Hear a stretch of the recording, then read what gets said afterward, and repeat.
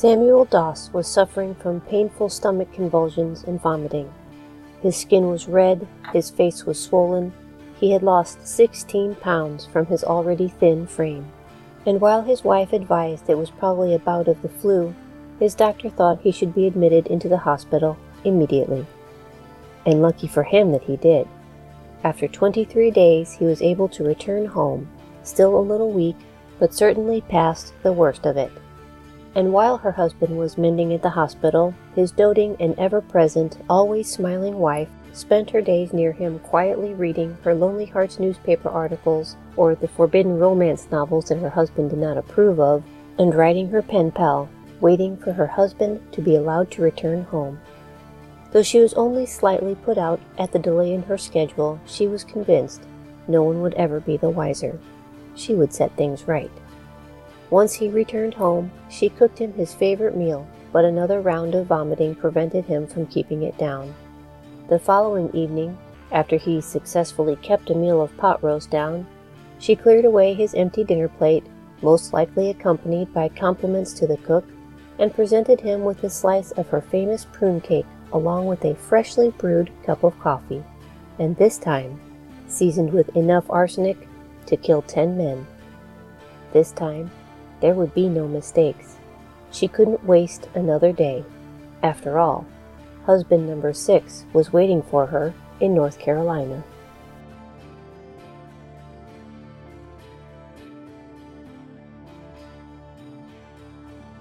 Welcome. My name is Elizabeth Bougeret, and I'm that person when studying the many facets of history likes to peek behind the curtain, investigate hidden passages, drop into the rabbit hole, or dare to walk in the shadows, because we all know that's where the good stories can be found. Take a listen then to discover what dark or peculiar pieces of American history can be found in my bag of bones.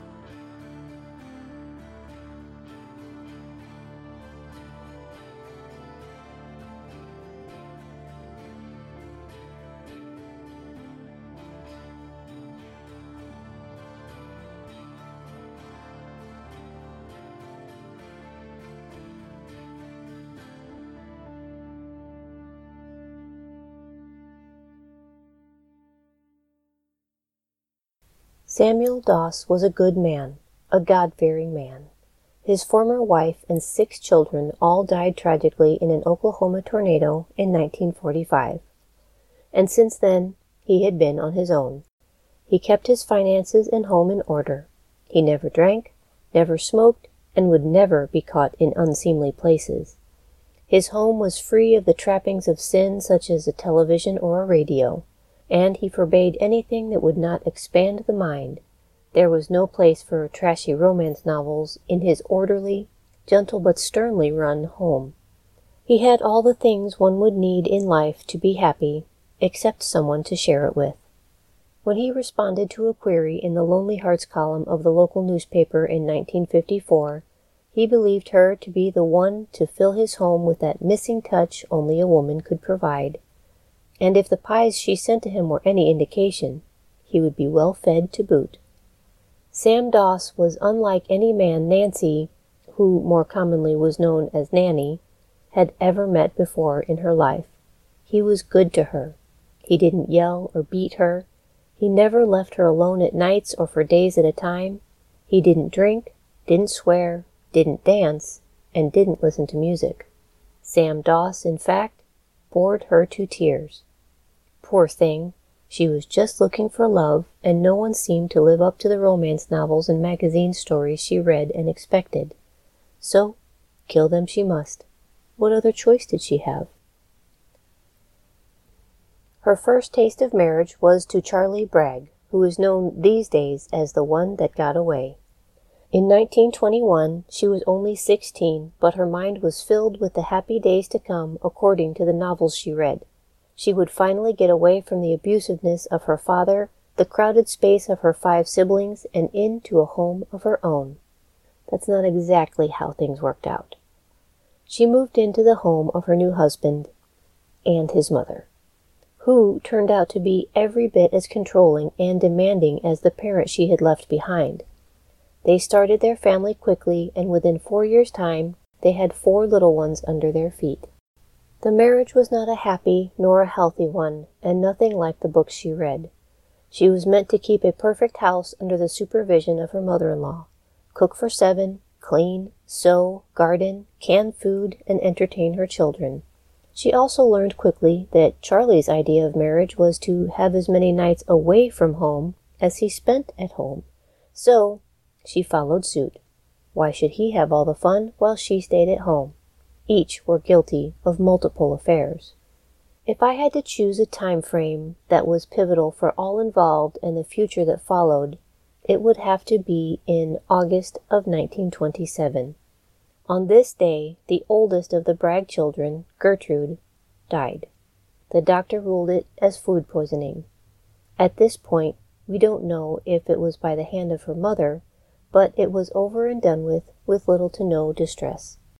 She was healthy at breakfast, gone by lunch. But then, a month later, the second child, Zelmer, also passed away. Also, curiously enough, from food poisoning. And just like that, she was relieved of 2 mouths to feed, with little to no interruption to her life and the attention and sympathy of the town. Soon after the second death, Charlie left his wife. Some stories claim that he feared for his life, but he must not have been too worried because he took only the youngest child, Melvina, with him, leaving 3-year-old Florine with Nanny and his own mother. Charlie returned 2 years later with a whole new family. A son, Roy, who was coincidentally born only 4 days after the death of Zelmer, and a daughter, Victoria. He handed Melvina back over to her mother, and they divorced. Did I mention that his mother passed away in Charlie's absence? The small town mourned with Nanny. The loss of 2 children in 1 year was too much to bear, but when a husband leaves you, kidnapping one of the remaining children, then returns with a new family, the humiliation was devastating. With nowhere to turn and an entire town offering their support, Nanny went back to her parents' home with her 2 girls. She soon got a job at the cotton mill just outside of her hometown of Blue Mountain, Alabama. There, at the cotton mill, she enjoyed a taste of freedom to hang out at the gin joints while her mother cared for the girls. Not one to give up on love, she began to peruse the newspaper for her next romantic endeavor. Then, less than 2 years later, Frank Harrelson wooed 24-year-old Nanny with his poetry and complimentary letters. He said all the right things, and she added some spice to the mix, letting him know exactly the kind of affection she was after. Along with turning up the heat in her letters, she sent along a cake, and Harrelson needed no more prompting. He drove to the home of Nanny's parents and proposed on the spot. This marriage was going to be different. He was everything she was looking for. It wasn't long after the honeymoon phase was past that Nanny realized she might have made a mistake. Her new husband was an abusive alcoholic who had served a sentence or 2 in prison. He was nothing like the wordsmith that spoke words of love to her, but more like a repeat, only with more physical abuse. But, for whatever reason, she stayed with him. Her children grew up, and the youngest, Melvina, married and had a son, Robert Lee Haynes, in 1942. When it came time for her second child to be born, Melvina wanted her mother to be there, and she was. The hospital staff noted how attentive she was while their daughter was in labor. She was there, holding her hand and wiping her brow with a cool cloth. The labor was long and difficult for 20-year-old Melvina, but finally she gave birth to a daughter. The hospital staff left the new family to rest under the care of Grandma Nanny. The father was already asleep on a couch, either inside the room or in the waiting room. The information wasn't clear, but there were definitely 3 generations of Nancy Hazel's lineage in that room.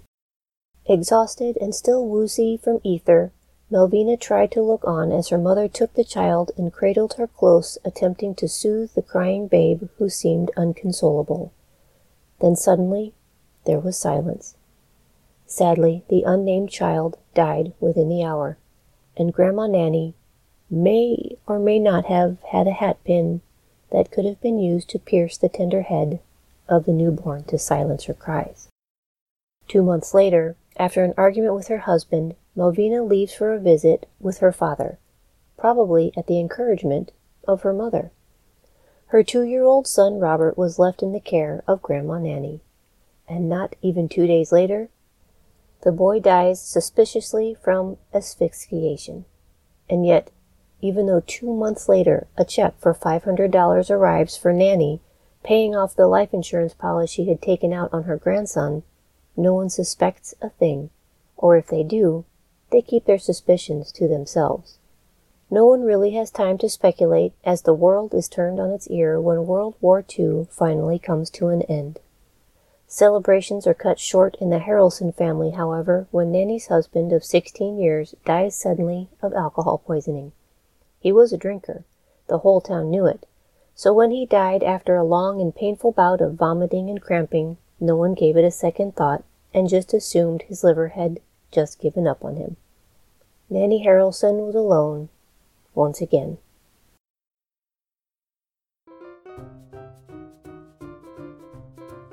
Hello, listeners. I'm Katie. And I'm Amber. And we are two hosts on Save Me an Aisle Seat, a show that talks about musicals in an understandable and relatable way. If you like musicals, or theater in general, or if you're interested in them but don't know where to start, we'd love to help introduce you. Come find us wherever you listen to your podcasts. Or on our website at www.ragtagnetwork.com. And we'll be sure to save you an aisle seat.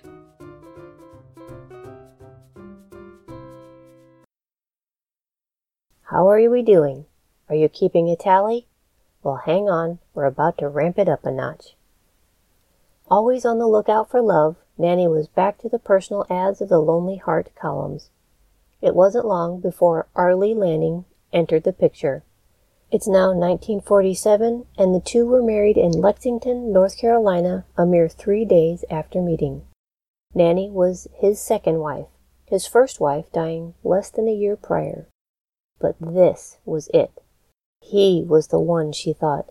He was romantic, he was charming, he was a great dancer, and he was wildly affectionate. Unfortunately, when he added alcohol into the mix, he was the same way with every other woman he came in contact with, and he loved his alcohol. Nanny would escape her household for weeks at a time, disappearing and going who knows where. Reports say that Nanny was awfully fond of the spirits and was rarely seen without a cigarette, but for some reason she hated that Arlie was a heavy drinker. Perhaps the womanizing was what she hated, but if we recall the story thus far, Nanny herself was known to be quite amorous as well. But for this marriage, perhaps she really did want more. Arlie would promise to do better with his drinking, and she would return home. And every time she would return, she was the adoring housewife. She doted on his every need, cooking, cleaning, mending, and gardening, and then she was gone again.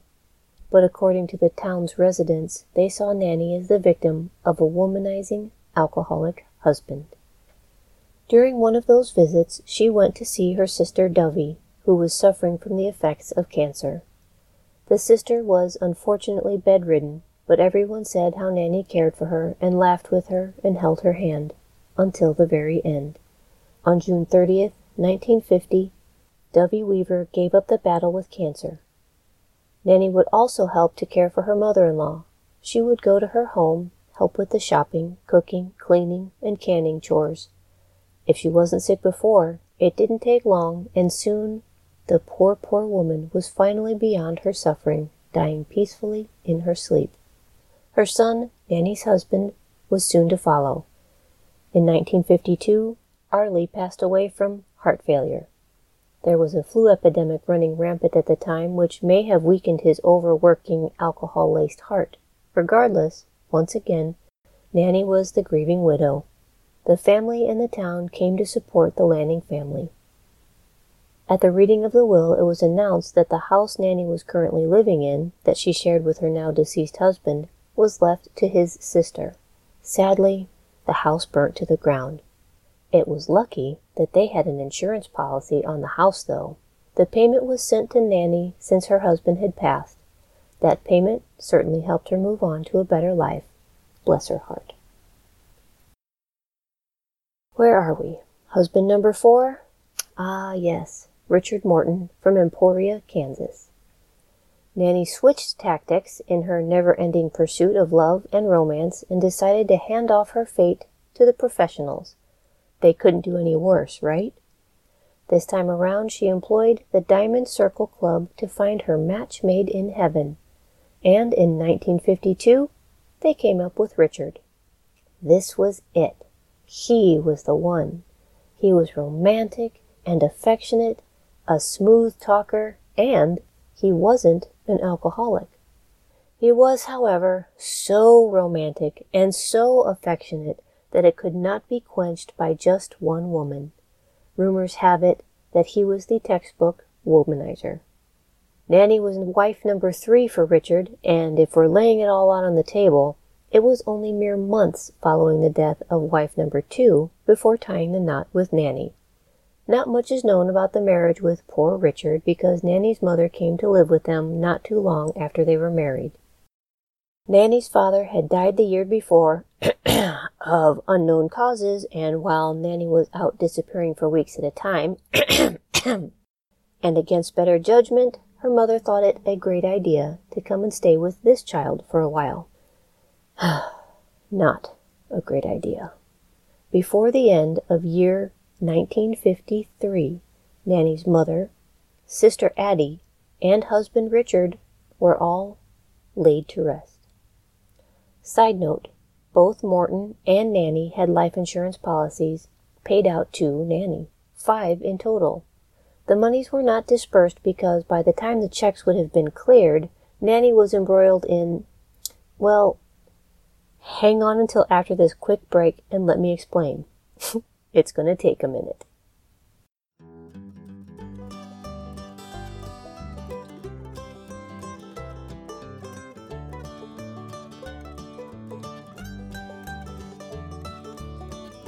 We've all survived history class. My history education was all about cramming dates and names and battles into my teenage brain in order to pass the newest test to make the school look good. I didn't really enjoy history until I was able to revisit it and see that history was made up of people, just like me. They had struggles, they had joy, they had sadness, and they felt victories. It became so very real to me. And now I'm on a mission to revisit as much history as I can. Hello, my name's Elizabeth Bougeret. I'm a full-time author and a full-time traveler, and I would love to share what I'm learning with you. Come with me. See my sights and stories as I go. I love history now, real history, not just the dates and battles, and I've discovered that others do too. So I've created a group in Facebook, and I'd love for you to join me on my travels and adventures.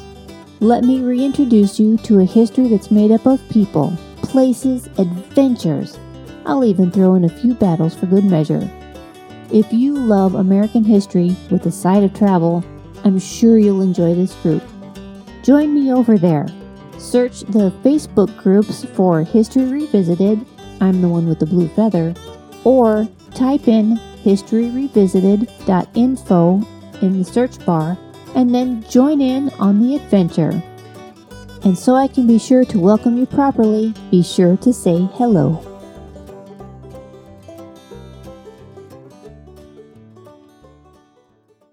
Hey everyone, sorry to interrupt, but do you know that Ragtag Network has its own merch? You can get merch for your favorite shows such as Bag of Bones, Save Me an Aisle Seat, or Total Tomfoolery. Just visit www.ragtagnetwork.com now to check things out.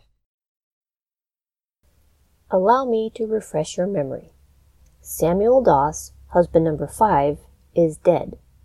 Would-be husband number 6, John Keel, is waiting on the ready in North Carolina, and 2 life insurance policies are waiting for the last dotted I's and crossed T's before being sent out.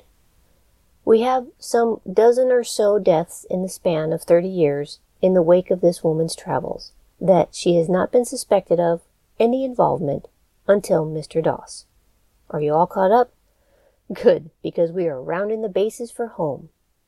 Dr. N. Schwelbein could not understand the sudden death of his patient Sam Doss after he was healing so well and discharged from the hospital. He suggested an autopsy. At the time, in 1955, permission was required from the next of kin to perform an autopsy.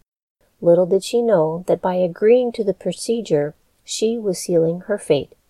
In fact, she encouraged the procedure, saying, quote, "Of course there should be an autopsy. It might kill someone else." End quote.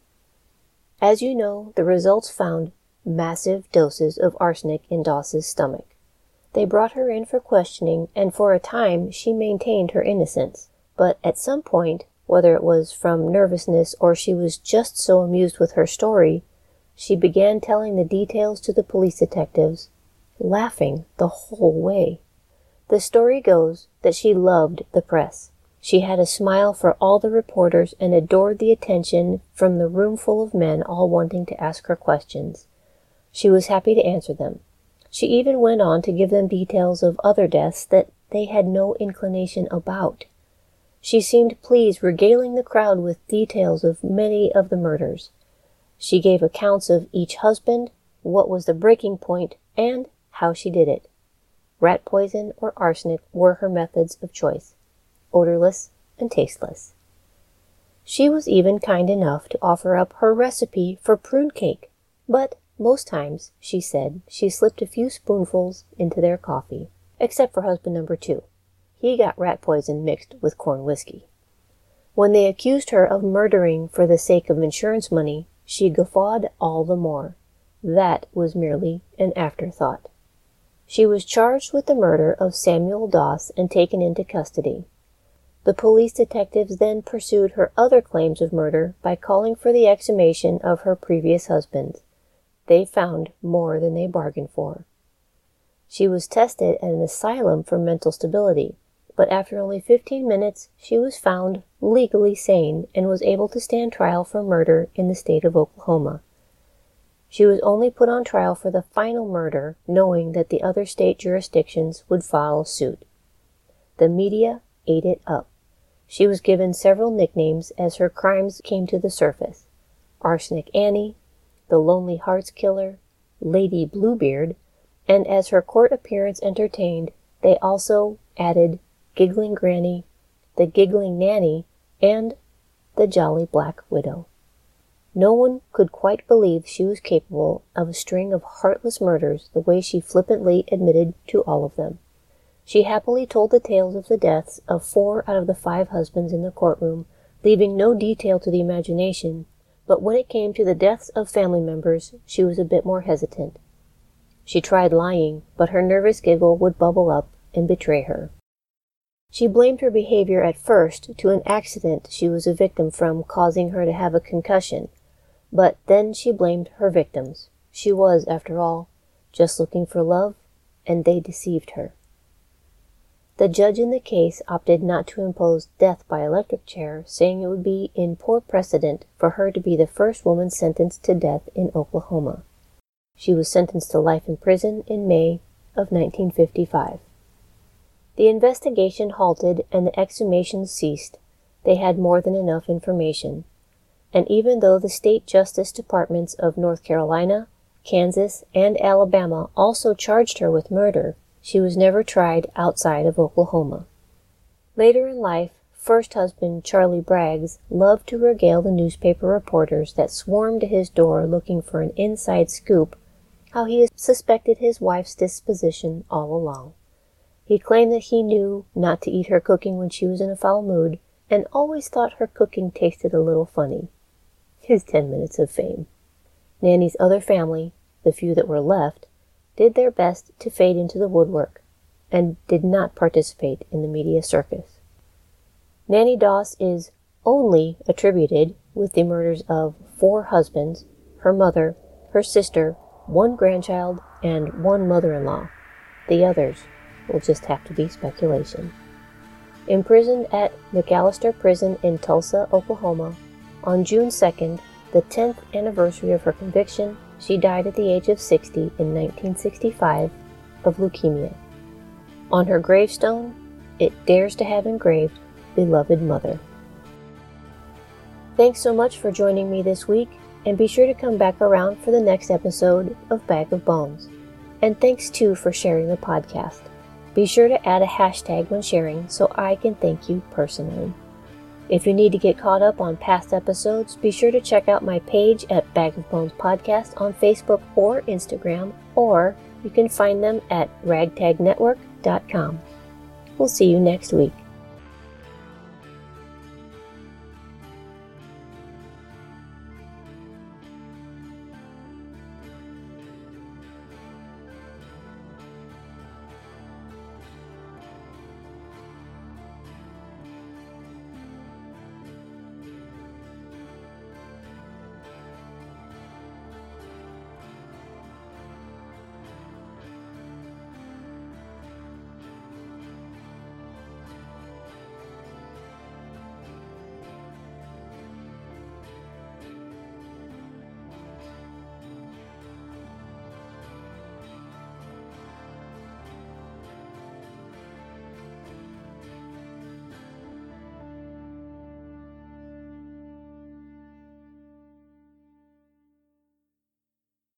Bag of Bones is created and hosted by Elizabeth Bougeret with research by Anna Krunkeberg.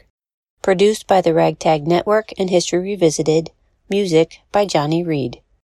To learn more about the show, visit elizabethbougeret.com. For more podcasts from the Ragtag Network, visit their website at www.ragtagnetwork.com. Copyrights by Elizabeth Bougeret and DCT Enterprises.